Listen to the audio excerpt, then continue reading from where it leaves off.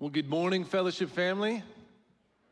Good morning. This is the day that the Lord has made, and we're going to rejoice and be glad in it. If this is your first time here or your first time in a long time, I want to welcome you and just say that we would love to connect with you. You can follow the QR code on the screen, or even better, we'd like to meet you in the center booth in the foyer and help get you connected.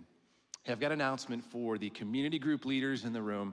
Next week, March 5th, we've got a community group leaders training in the Family Center across the hallway at both the 9 o'clock and 10:30 hours. We hope that you can make one of those trainings next week. Hey, and I've got a wonderful announcement and update this morning for you, because many of you have asked and have been praying fervently for Heath and Jessica Gilbert, our new worship leader here at Fellowship, for their sweet baby, Mirren Gilbert. And she has been at Little Rock at Children's since she was born. She was life flighted there about a month and a half ago in just critical condition. And we just want to give thanks in all things, but particularly this morning, we're rejoicing with them because she is almost home. Can we just give a clap offering and thanks to the Lord? She's so close. In fact, I was told last night that just need her feedings to get up to about 75 milliliters per feeding, and then she can come back here to Northwest Arkansas. They can be reunited as a family. And I just, as a father, my heart, I just have a hard time letting go, opening my hand up with my children before the Lord. I know this has been a tough challenge and road for them. I think how much more our Father in heaven cares for us. And with whatever you've brought in this morning, whether it's financial trouble, whether it's relationship or marriage strife, whether it's health crisis, that we can lay that at the feet of the one who gave everything for us on the cross. He proved his love for us by redeeming us from ourselves and from our sin. And we're going to turn to him and just give him thanks this morning.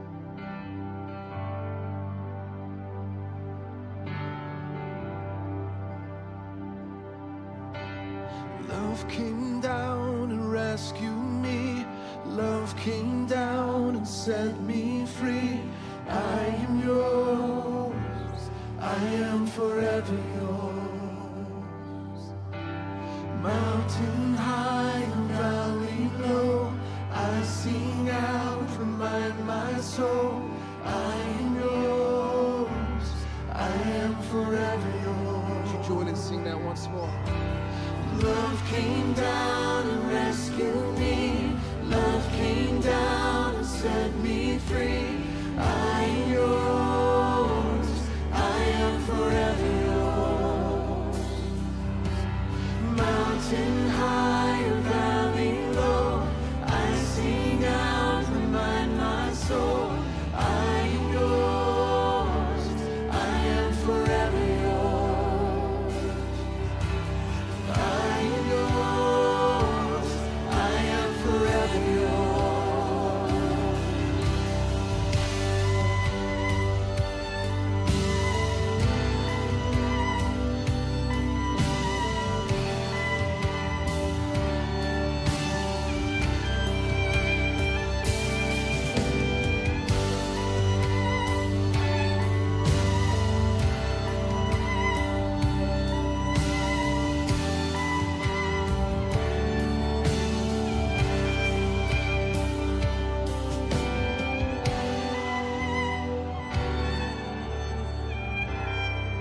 Forever secure in his love. Nothing can stop the Lord Almighty's plan to rescue his people from the power of sin. Amen. So let's stand and give him the praise that he deserves. Who can stop the Lord Almighty? Who can stop the Lord Almighty? Who can stop the Lord Almighty? Shout it out. Who can stop the Lord Almighty? Who can stop the Lord Almighty? Who can stop the Lord Almighty? Who can stop the Lord Almighty?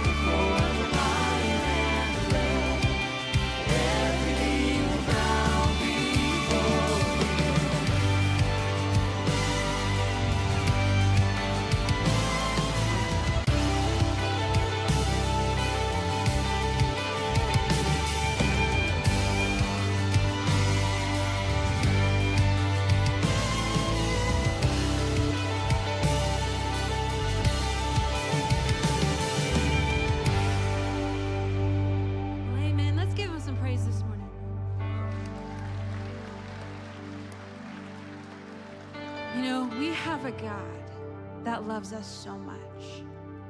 Just as Jimmy was sharing earlier, you know, we can bring our burdens. We can bring them to the cross. And God loved us so much that he sent his son, his child, his son, to die on the cross. A sinless man, a death that was meant for sinners.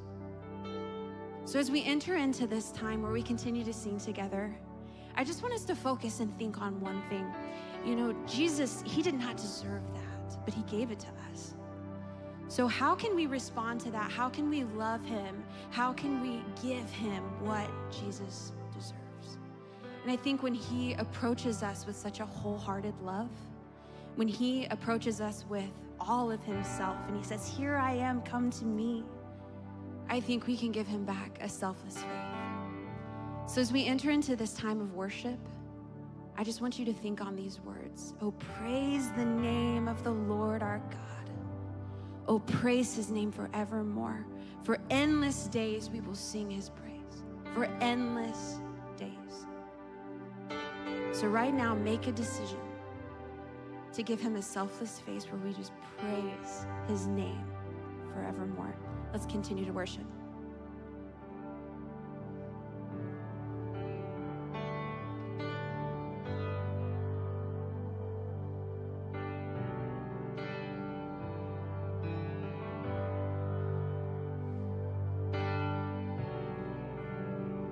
I cast my mind to Calvary, where Jesus bled and died for me. I see his wounds, his hands, his feet, my Savior on that cursed tree.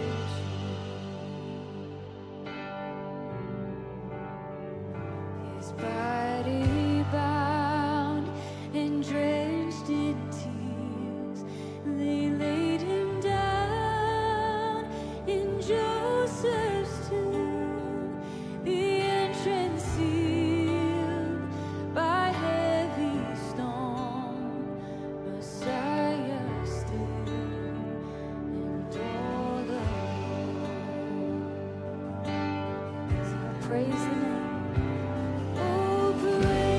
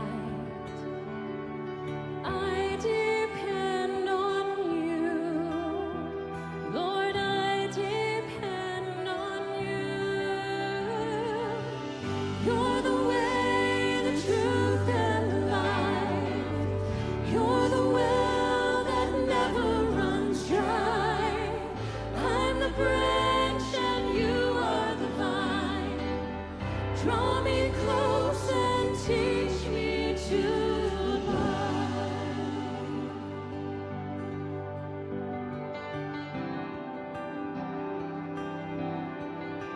Where the Spirit leads, as I follow, I depend on you. I depend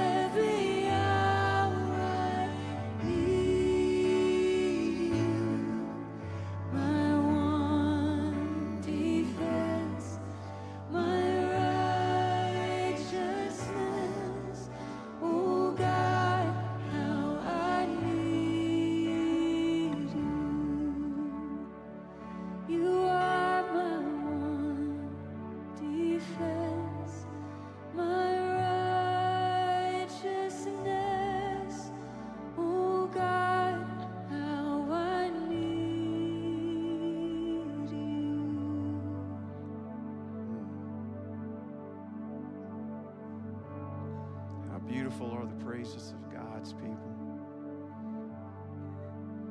And I'm so grateful to have, as a spiritual family, moments like this where we can just slow down and remember what our God has done. Just remember. As God demonstrates and shows his own love to us, and that he sent his son, Christ, to die for us while we were still sinners. Love indeed came down and did something truly extraordinary. And the Lord Jesus broke the stranglehold that sin had on every believer's life, offering his body to be broken and his blood to be shed on a cross that we deserved, all for love, so that we could truly live in abundance in the now. No matter what we're facing, no matter what circumstances come our way, to live in abundance in him. And to live forever in his presence, unburdened by the power of sin, forever and ever worshiping him for who he is. And over the next few moments, the communion elements are going to be passed. And I would invite every believer to take those elements and to hold them as Alex sings. And just to remember, to reflect on who Jesus is and what he has done in your life. And then we will take them together as a spiritual family in remembrance of him.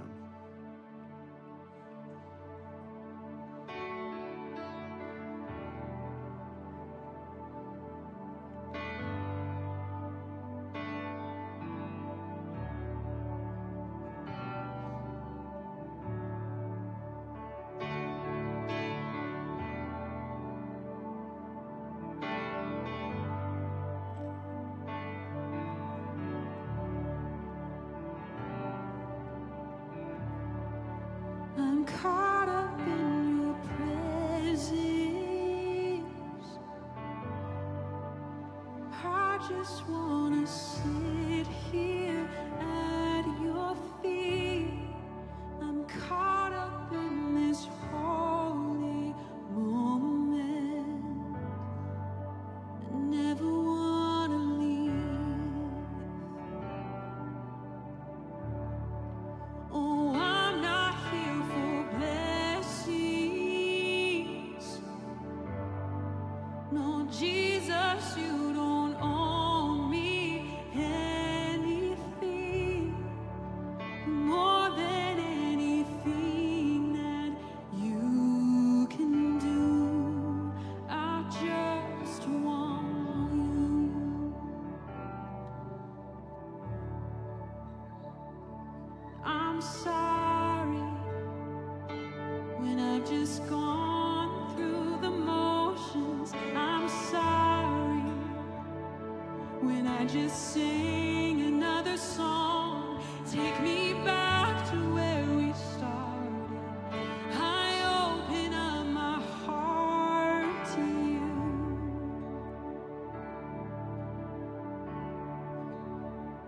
Yes, I'm sorry when I've come with my agenda. Yes, I'm sorry when I forgot that you're enough.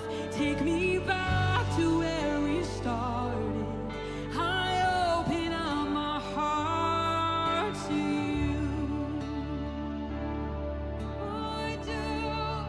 I'm caught up in your presence.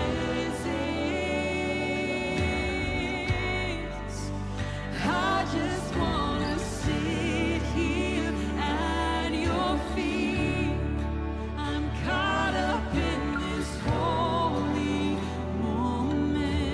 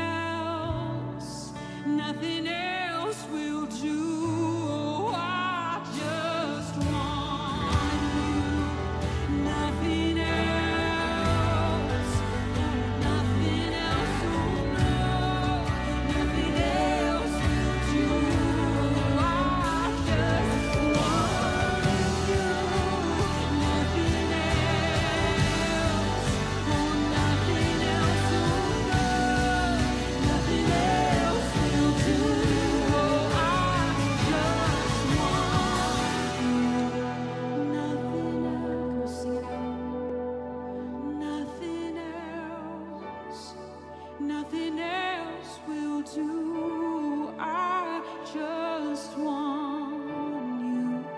Nothing else, nothing else, nothing else will do. I just want you. Nothing else, nothing else, nothing else will do. I just want you. Nothing else, nothing else, nothing else will do.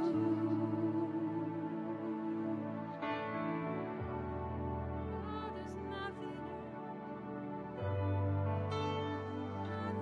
else will do. Church, on the night that Jesus was betrayed, he took the bread and he gave thanks and he broke it and he said, "This is my body, broken for you. Take and eat."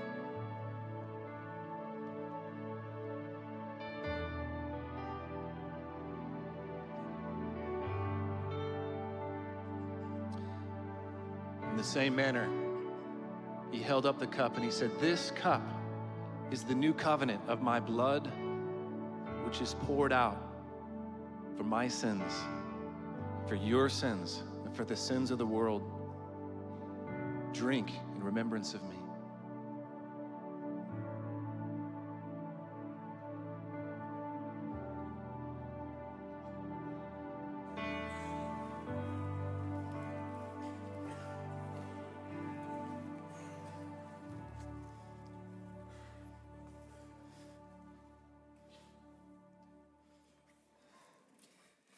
There is one vice which no man or woman in the world is free, which everyone in the world loathes when they see it in others, and of which hardly any people ever imagine that they are guilty themselves.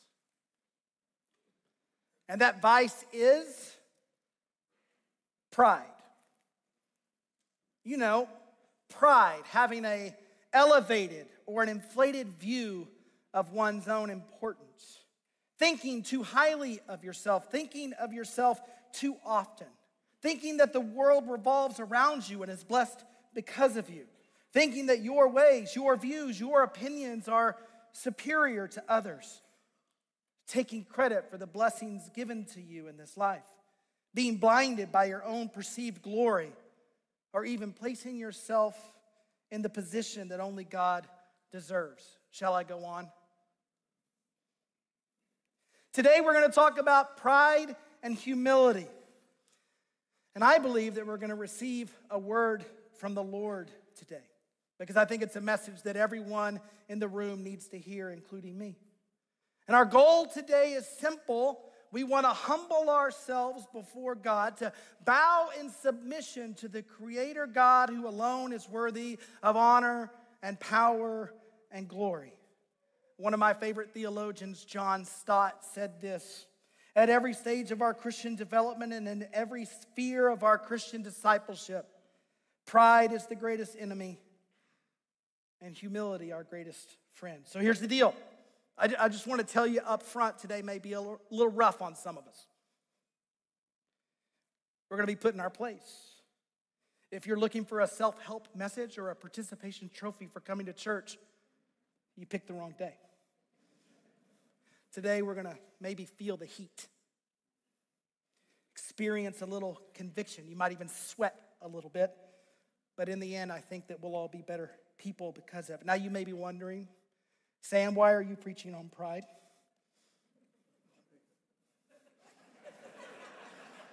Couldn't they have found a more humble person to give this sermon? The answer is no.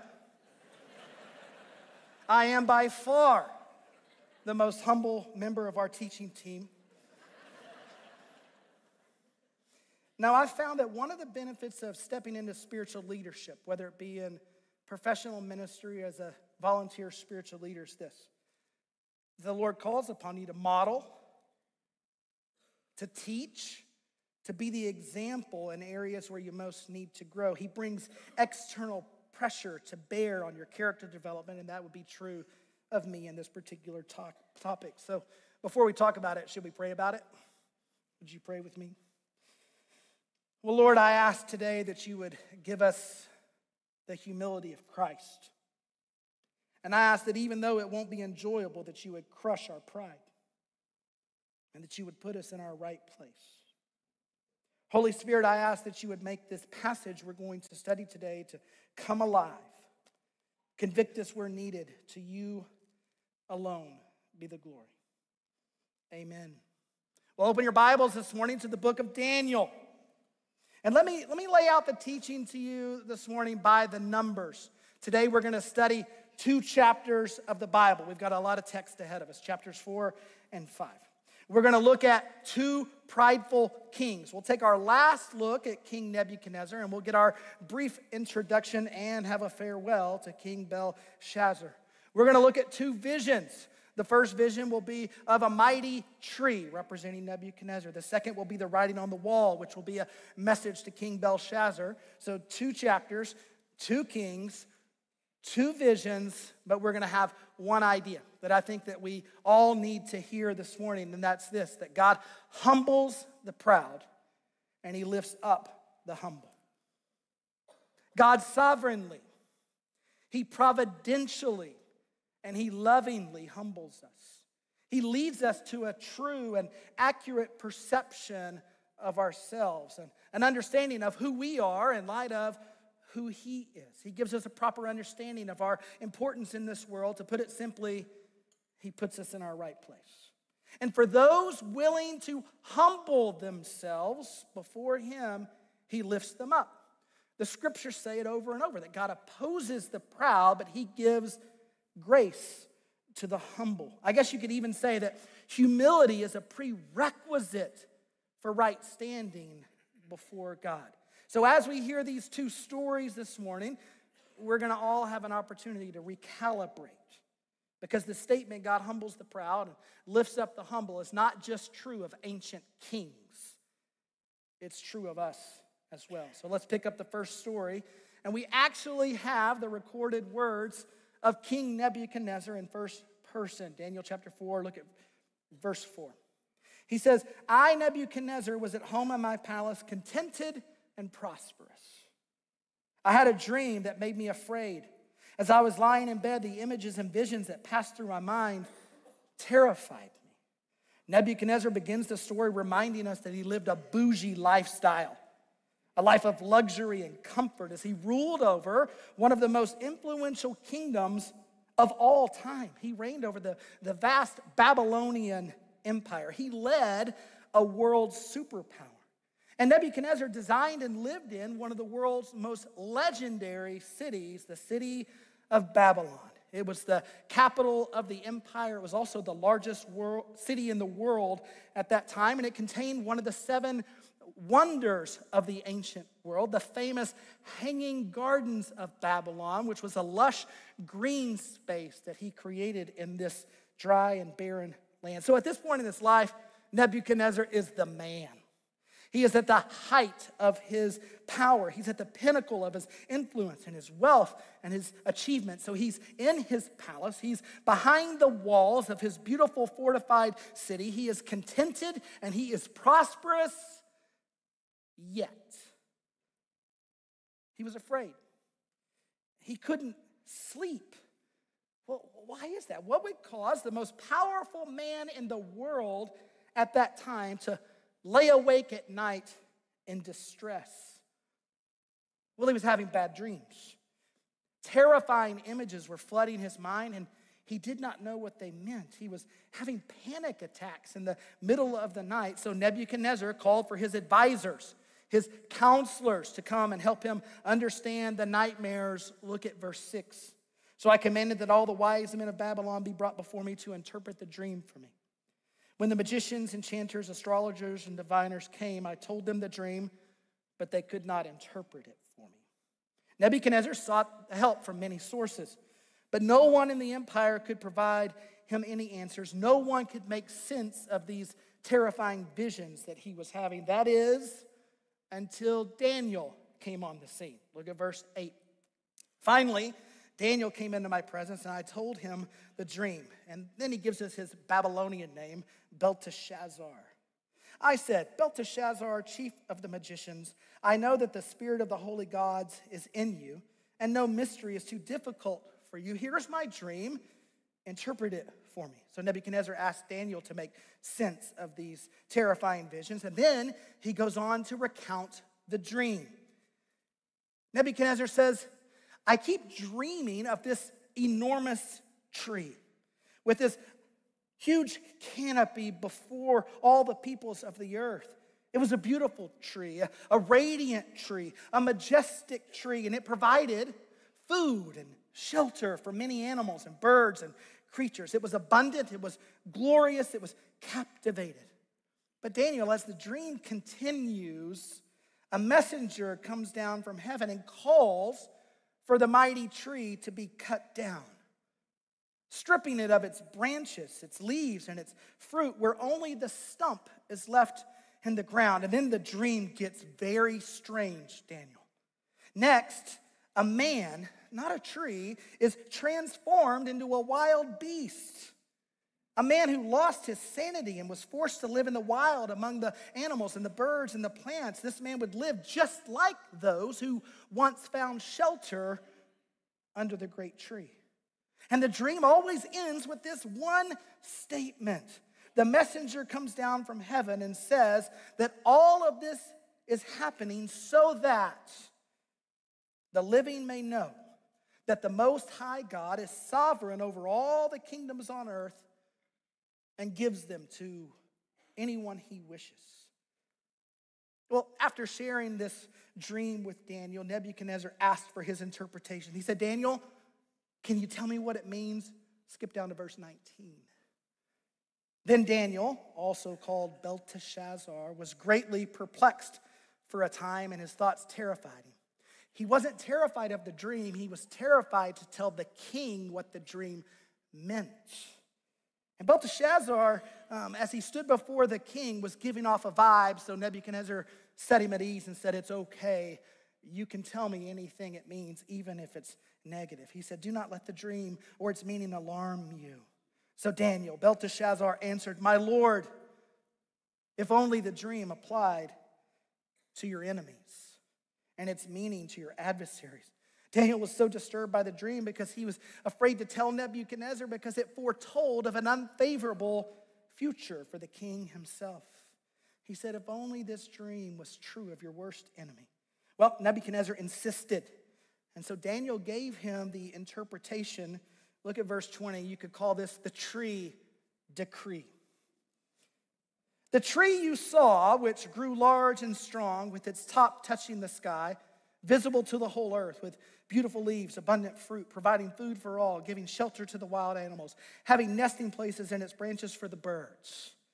Your majesty, you are that tree. It's true, you've become great and strong. Your greatness has grown until it reaches the sky. Your dominion extends to distant parts of the earth. But, verse 23, your majesty, the messenger coming down from heaven, said this, cut down the tree and destroy it. Daniel courageously delivered the bad news to the king. You are the tree, Nebuchadnezzar. It's true, you rule over a vast kingdom. You've built an incredible city. You've conquered your enemies. You've extended your dominion, but it's over. You will be cut down. You will lose your power and your position. Verse 25 gives greater detail. You'll be driven away from your people. King, you're going to be going into exile. You're going to live with the wild animals. You're going to eat grass like the ox and be drenched like the dew of heaven. 7 times will pass by for you until you acknowledge that the Most High is sovereign over all the kingdoms on earth and gives them to anyone he wishes. Daniel told King Nebuchadnezzar, not only are you the tree, but you're also the man transformed into a wild beast. You will be removed from, driven from your city, your palace, to live in exile in the wild. You will lose your mind. You will become like an animal. You will look like a beast. You will live like a beast. You will leave the banquet table of your palace and you're going to eat grass like an ox. Tim Keller said this of the Lord's rebuke: because Nebuchadnezzar aspired to be more than a man, the Lord was going to make him less than a man. And this would last for 7 times. We have to interpret that. Most believe that it means 7 years. But note that the king's removal had a purpose. Look at that last part of verse 25. The king's demise is designed to change his heart and proclaim a truth. 7 years will pass, and this will go on until you acknowledge something.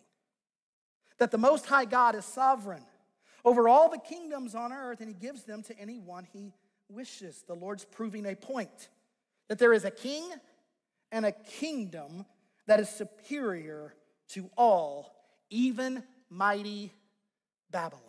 And we'll see in the book of Daniel, even mighty Persia, even mighty Greece, even mighty Rome. And I would suggest to you today, even mighty who? America, Russia, China. This is definitely a statement that the Lord wants all to remember, that the Most High God is sovereign over all kingdoms. It is repeated word for word 4 times in our 2 chapters today. The statement affirms Yahweh, the Almighty Creator God, the God of Daniel, is the one who rules and reigns over all the earth. And I would suggest to you today that this is not just the main idea of these 2 chapters, it's the main idea of the whole book of Daniel. Now, you may have wondered what this image is. We've been showing you the whole series. This is called a chiastic structure. The book of Daniel is laid out in its literary form as a chiasm, with paralleling thoughts throughout, and a chiasm is designed to point at the center to the main idea of that piece of literature, and we are at the center of the chiasm today, chapters 4 and 5, and look what's repeated 4 times in chapters 4 and 5. The Most High is sovereign over all the kingdoms on earth and gives them to anyone he wishes. Well, after Daniel gave his interpretation, he actually gave the king some advice. He suggested that the king repent and change his ways. He pleaded with the king to hear the warning that was being delivered to him through the terrifying dream. But unfortunately, in his pride, King Nebuchadnezzar ignored him for a year. Look at verse 28. All this happened to King Nebuchadnezzar. 12 months later, as the king was walking on the roof of his royal palace of Babylon, he said, "Is this not the great Babylon I have built as a royal residence, by my mighty power and for the glory of my majesty?" After Daniel gave the warning to the king, a year passed, and we find King Nebuchadnezzar still walking in pride, consumed with his own glory and greatness. Look at my kingdom built by me, built for me. What a testimony to my greatness and power. To me be the glory. And look at verse 31. While these words were where? On his lips. Immediately when he made this boastful statement, a voice came from heaven and said, "This is what is decreed for you, King Nebuchadnezzar. Your royal authority has been taken from you. You will be driven away from your people. You'll live with the wild animals. You'll eat grass like the ox. 7 times will pass by for you until you acknowledge that the Most High is sovereign over all the kingdoms of the earth and gives them to anyone he wishes." God said, "That's it. That's enough. King Nebuchadnezzar, go eat grass. Until you acknowledge my power and my greatness, I will take away yours. I warned you.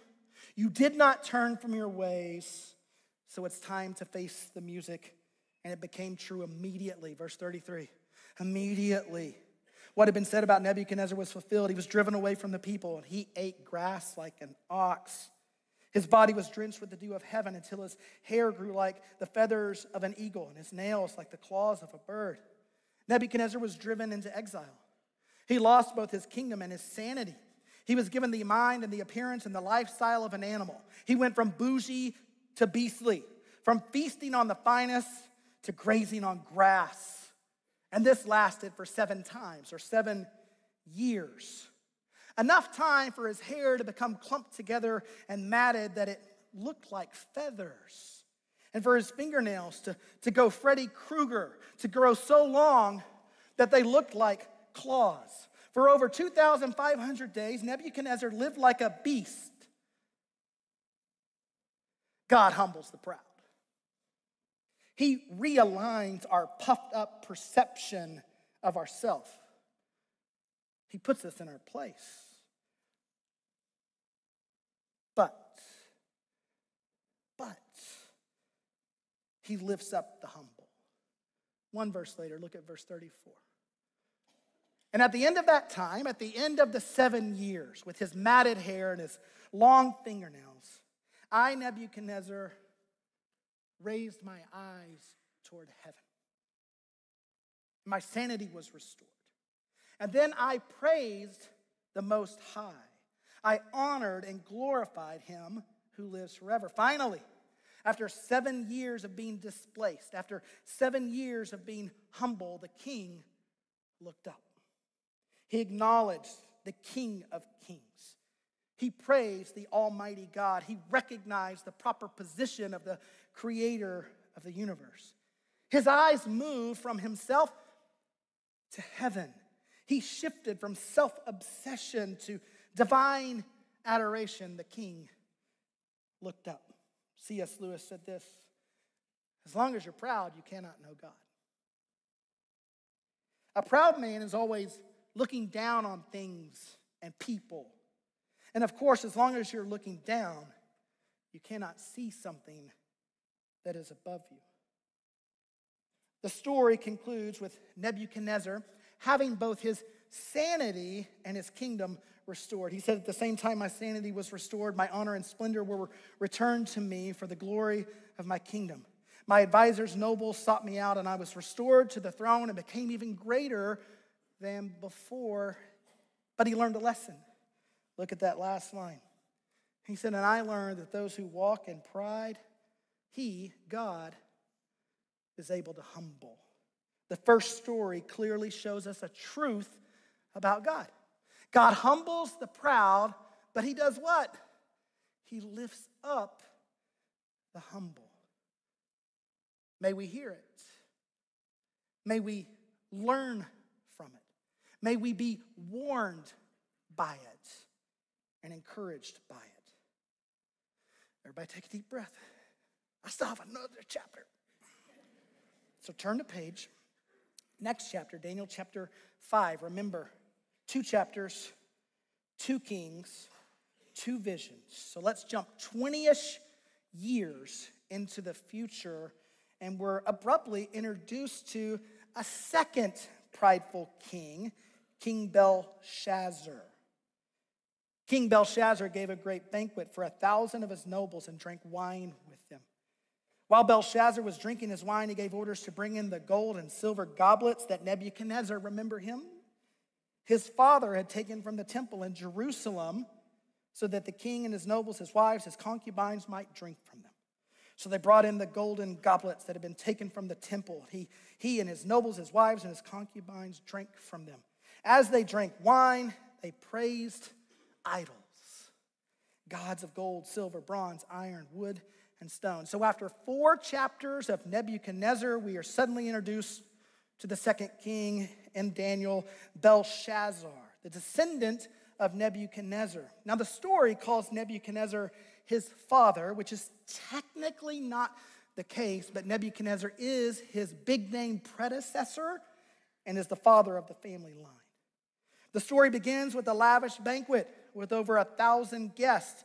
This would be a very large party, even by today's standard, and it featured the triple threat of trouble: wine, women, and worship. Belshazzar liked to party. He surrounded himself with well-wishers and ladies, his wives and his girlfriends, and he filled everyone's cup with the finest royal wine while they worshiped pagan gods, gods of wood, metal, and stone.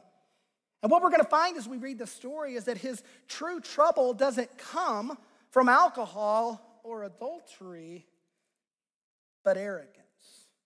King Belshazzar sat on his throne thinking he was invincible, and he mocked the God of Israel while worshiping his idols. You see, he didn't just worship a different deity, he did so in defiance of the God of Israel while drinking wine from the sacred vessels that were stolen from the temple in Jerusalem by Nebuchadnezzar during the Babylonian siege. It is as though Belshazzar is defying the Lord. He's saying, "Come at me, bro." He's daring the Lord to stop him. Now, what the story doesn't tell you is that while this is all going on, while Belshazzar is getting hammered with his friends at the worship service, the Medo-Persian army is outside the gates of Babylon, and the city's under siege. Either because Belshazzar was oblivious to being under attack, or because he was so arrogant that he thought he was secure inside the walls of his palace and would be protected by his gods, he showed no concern whatsoever. He threw a party to celebrate his greatness, while the new world superpower, the Medo-Persian army, was setting his kingdom on fire. So while Belshazzar reveled in his pride and idolatry, the Lord interrupted his party in a supernatural way. Look at verse 5. Suddenly, the fingers of a human hand appeared and wrote on the plaster of the wall near the lampstand in the royal palace.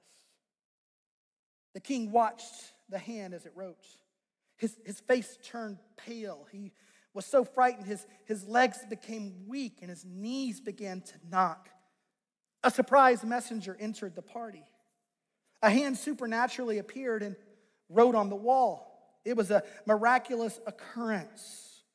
The king was overcome with fear and with worry. He turned white as a ghost. His legs gave out because of this metaphysical apparition that suddenly appeared and wrote on the wall. And by the way, that's where we get the expression, the writings on the wall, from this story. The king could not understand the message that appeared, so he called for his men to interpret. Look at verse 8. The king called, then all the king's wise men came in, but they could not read the writing or tell the king what it meant.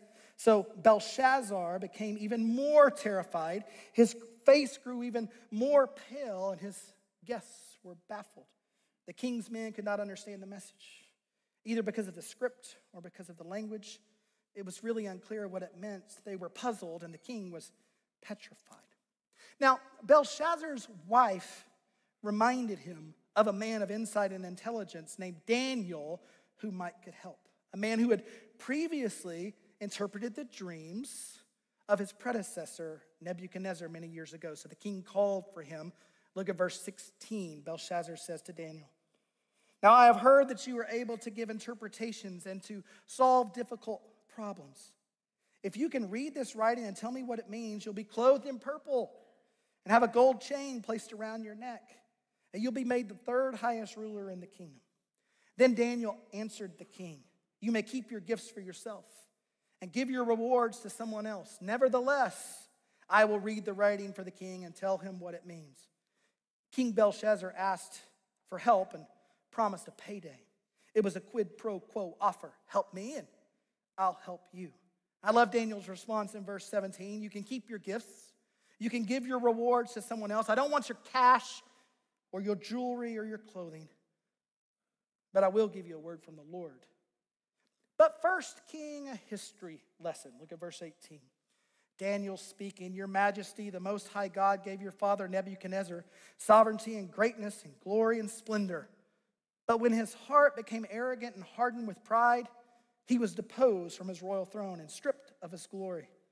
He was driven away from people and given the mind of an animal. He lived with the wild donkeys and ate grass like the ox, and his body was drenched with the dew of heaven."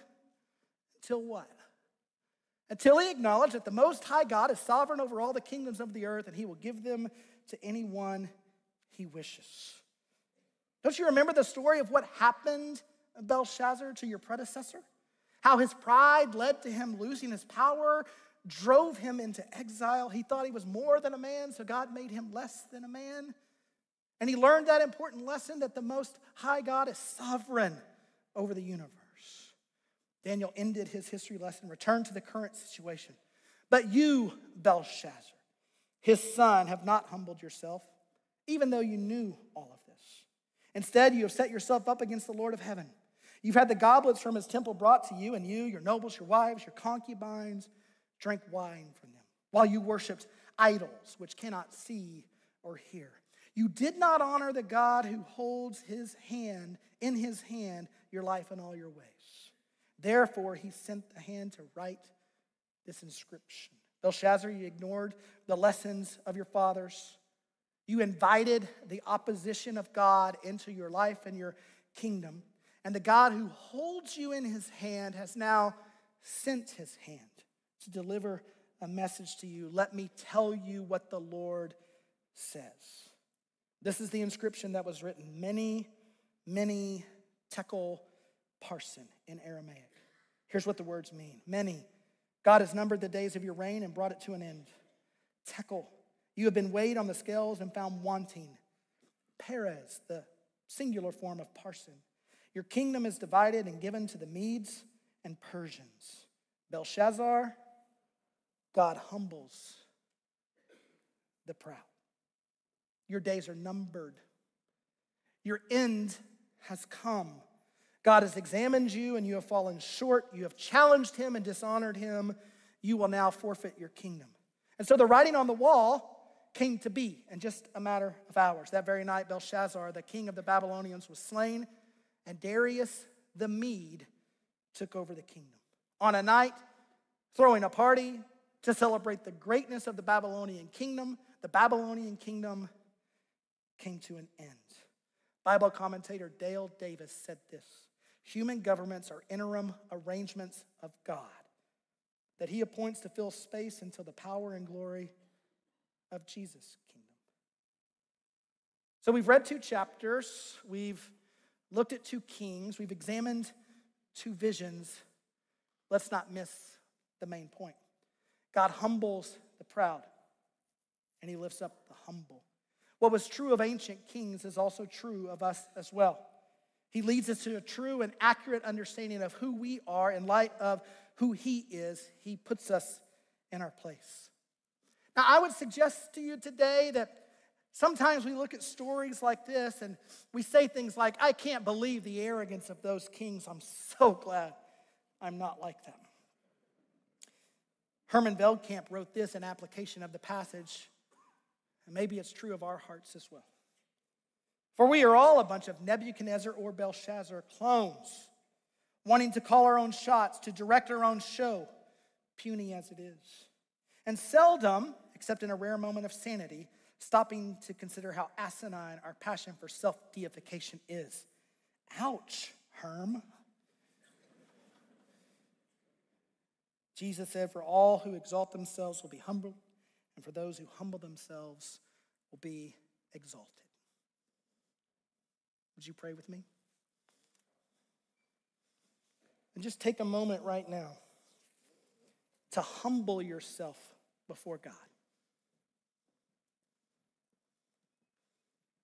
And search your hearts and see if there isn't a prideful king or queen within.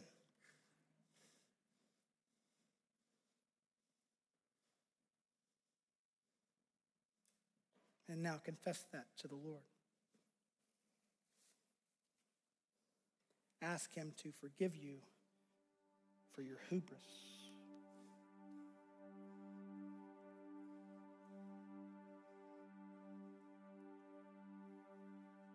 Well, Lord, we acknowledge today that you are the most high God, sovereign over all the earth and its kingdoms, and you give them to anyone you wish. Lord, forgive us for our acts of pride, for taking your place, for taking credit for what you do, for inflating our own value and worth.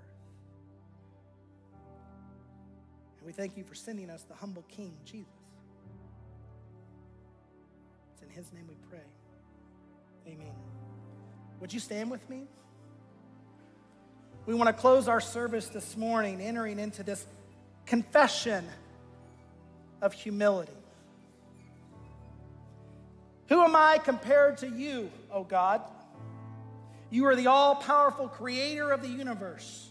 You are the sovereign, the infinite, and the eternal King of glory. I am but a mist.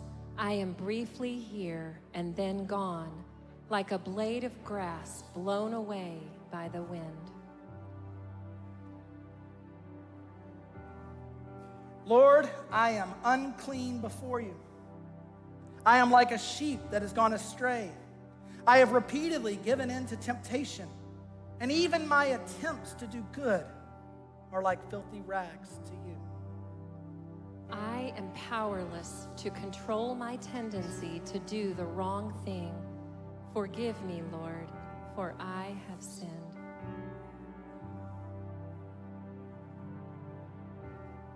You have loved me despite my sin and rebellion.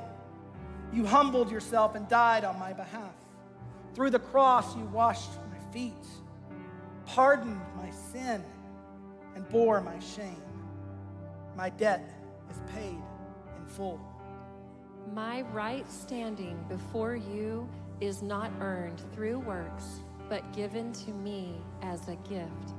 I am redeemed by grace through faith alone, in Christ alone. Sing this together. Humble thyself in the sight of the Lord. Humble thyself in the sight of the Lord, and he shall lift you up higher and higher, and he shall lift you up. You have provided for me more than I need or deserve. My possessions, my talents, and my achievements are gifts of your kindness and mercy. My cup overflows. All that I have is yours, O Lord. You are the giver of life and breath and everything else.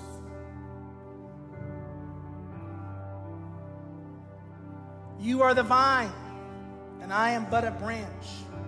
I can do nothing apart from you. My strenuous self-effort leaves me spiritually bankrupt. You empower me and sustain me by your gracious hand. I am completely dependent on you each moment of each day. Let's, in his honor, let's sing this out. Humble thyself in the sight of the Lord. Humble thyself in the sight of the Lord, and he shall lift you up higher and higher, and he shall lift you up into heaven, and he shall lift you up higher and higher, and he shall lift you up. I lift my eyes up, my help comes from the Lord. In our joys and in our sorrows. I lift my eyes up, my help comes from the Lord. Physical health, and when our bodies are broken, we lift up our eyes. I lift my eyes up, my help comes from the Lord. We don't have answers to the questions that we are asking. I lift my eyes up, my help comes from the Lord. Well, Lord, we acknowledge today that you are the most high God, sovereign over all the kingdoms of the earth. and you give them to anyone you wish. To you and you alone be the glory and the power and the honor forever. Amen. Fellowship, if you need prayer, our prayer room is open this morning. Have a great week.